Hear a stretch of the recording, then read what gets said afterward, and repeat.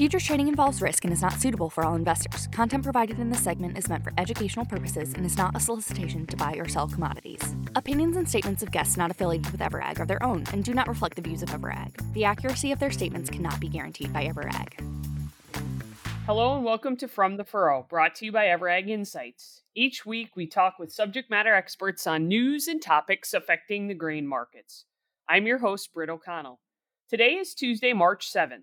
May corn is trading slightly lower this morning at $6.35, with May soybeans down 4 1/4 cents, trading $15.24. Grain markets have come into March like a lion. Will they leave like a lamb? This week, it's our privilege to have John Newton, Chief Economist at the U.S. Senate Committee on Ag, Nutrition, and Forestry. Good morning, and thank you for joining us, John. Thanks for having me. John, every 5 years, we go through the process of passing a farm bill, with 2023 being such a year. As your title alludes to, you spend a lot of time working in D.C. with policymakers. Tell us a little bit about what your role is and how you work with the Senate. Well, first and foremost, again, thanks for the opportunity to join you guys. Being the chief economist for the Senate Ag Committee, it's a rewarding opportunity to work with our nation's farmers and ranchers. And, my primary job is, to work with the ranking member, John Bozeman of Arkansas, keep him up to date on what's happening in the markets, issues that would interact with foreign policy, provide policy analysis for the ranking member, and really take all the feedback that we get from stakeholders. We really want this farm bill to be a grassroots-driven process. And so take that feedback from stakeholders, communicate it to him so that he's well informed as we go through this farm bill process. You mentioned that you want it to be a grassroots farm bill, which is great, and you want to hear from those who are directly impacted by it. What are some of the policies, John, that you're hearing from farmers, producers, ranchers across the U.S. that are top of mind, and those messages that you're conveying to lawmakers right now? Well, we've been listening to stakeholders. I started this job close to 2 years ago, and we've been doing in-person visits, here on Capitol Hill. And, I'll urge any listener, if you're ever in Washington, D.C. and want to see the Ag Committee hearing room, please reach out. We'd be happy to host you. But we've been listening to stakeholders for the last 2 years now. And what's top of mind, every single grower that comes through our doors, one of the first things they talk about is this is going to be the most expensive crop that they've ever raised. Input costs have gone through the roof.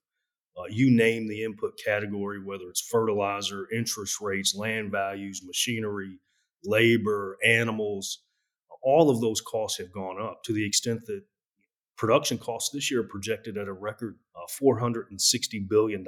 And when you effectively take out a mortgage every single year to put a crop in the ground or care for livestock, and you don't know if you're going to get enough growing degree days, if you're going to get enough moisture, Mother Nature's your business partner. So you don't know what you're going to make when you plant that crop. And so the first thing out of everyone's mouths is we need to really enhance the farm safety net. If you look back over the last 6 years, we've distributed billions and billions of dollars in ad hoc support, whether it was related to trade being weaponized with China, the pandemic, several years of natural disasters. 70% of that support has come from outside the farm bill. So I think we recognize that this farm bill is an opportunity to invest in the risk management tools that producers need.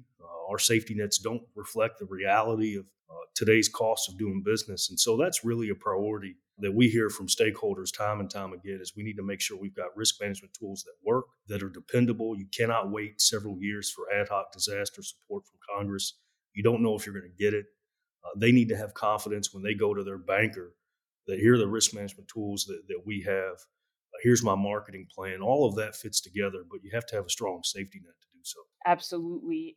One of the key components of each farm bill, of course, is federal crop insurance. Can you talk a little bit about changes that you guys would like to see made to that program? You anticipate?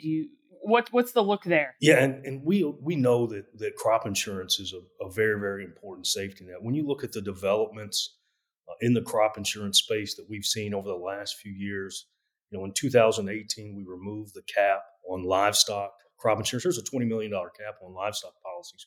We were able to remove that. And you've seen the growth with dairy revenue protection, with livestock risk protection, with LGM. It's really taken off in the feeder cattle space, in the swine space. There's billions and billions of pounds of milk covered under the program. So we know that crop insurance is a very, very important safety net.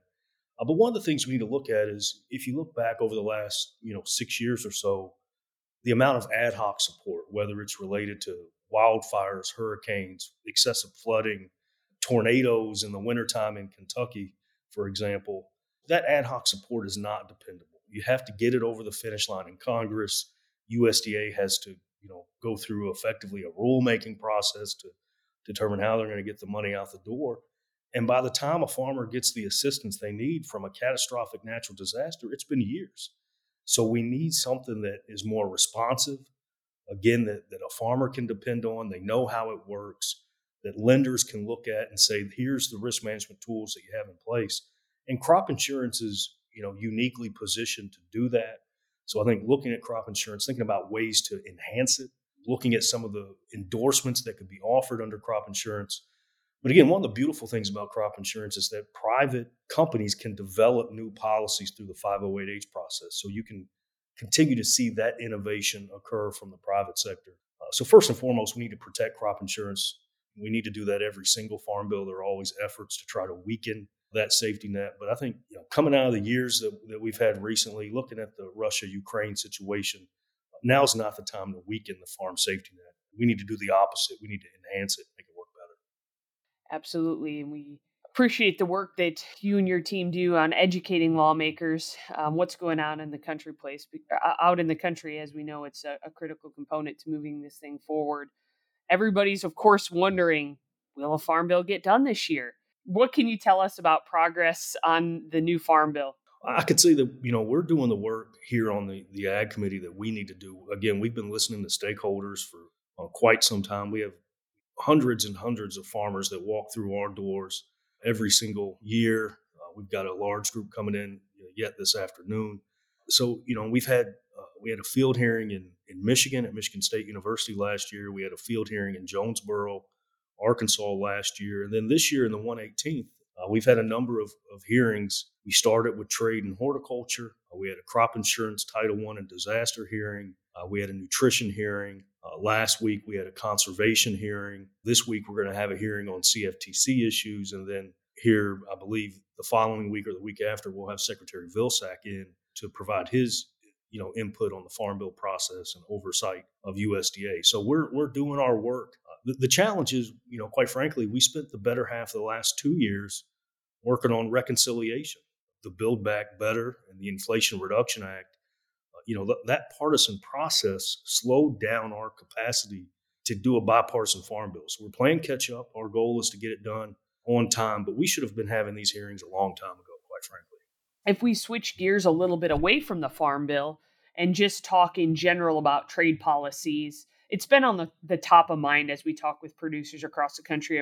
I'm sure you're hearing the same thing. What are some of the trade policies that are currently being worked on or that may have some implications for U.S. agriculture as we look to the future? Well, certainly you look at what Canada's doing with dairy on USMCA, that's a big deal.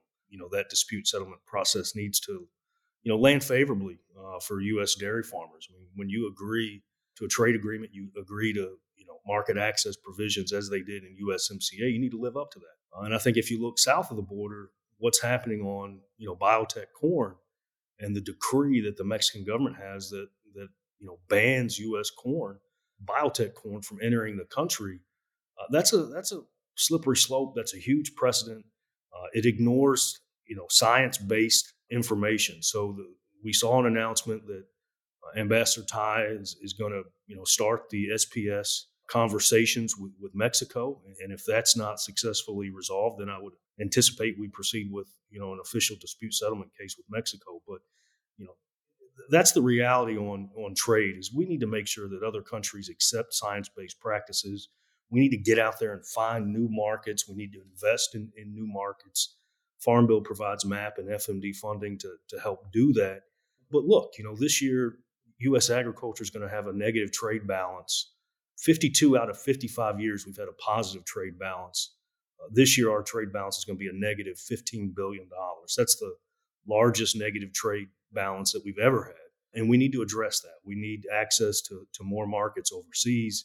You look at, on the dairy side, common food names, the ability to market and get access to other countries is being limited by, geographic indicators. So, those are all things that are in the trade space that need to be addressed. At the end of the day, if we have fair and open trade, our producers, our agribusiness companies, our food companies can compete with anybody. We just need to have fair and reliable market access. John, I'd like to dive into that just a little bit further, if you don't mind. You mentioned we're going to have the largest ag trade deficit ever in a time when a lot of the world is looking for a safe, reliable source of particularly wheat and corn, some of the products, sunflower oil that Ukraine had been shipping and is still shipping into the rest of the world, just at a bit of a different cadence. What's the reason why all of a sudden we're having this big trade deficit? What's changed? Well, certainly a couple factors. One, a strong dollar, makes it easier for us to buy and import, foreign produced agricultural products. But our trade deficit is not in grains and oil seeds and wheat products.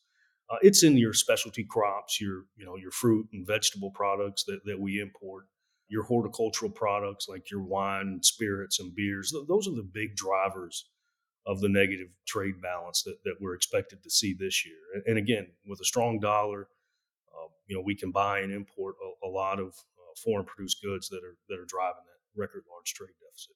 So we all need to make sure that we drink more U.S. grown whiskey, beer, and wine. Is that what I'm hearing? I fully support that. Well, John, if producers want to learn more about what's going on at Capitol Hill, if they want to keep an eye on ag-related policy, where's a good place they can go to do so, John? Well, you can certainly go to our website. I believe it's ag.senate.gov, the Senate Ag Committee, where you see news from both the majority and the minority, so you can see what we're tracking, what we're following. You can live stream all of the hearings that we have. You can come in person.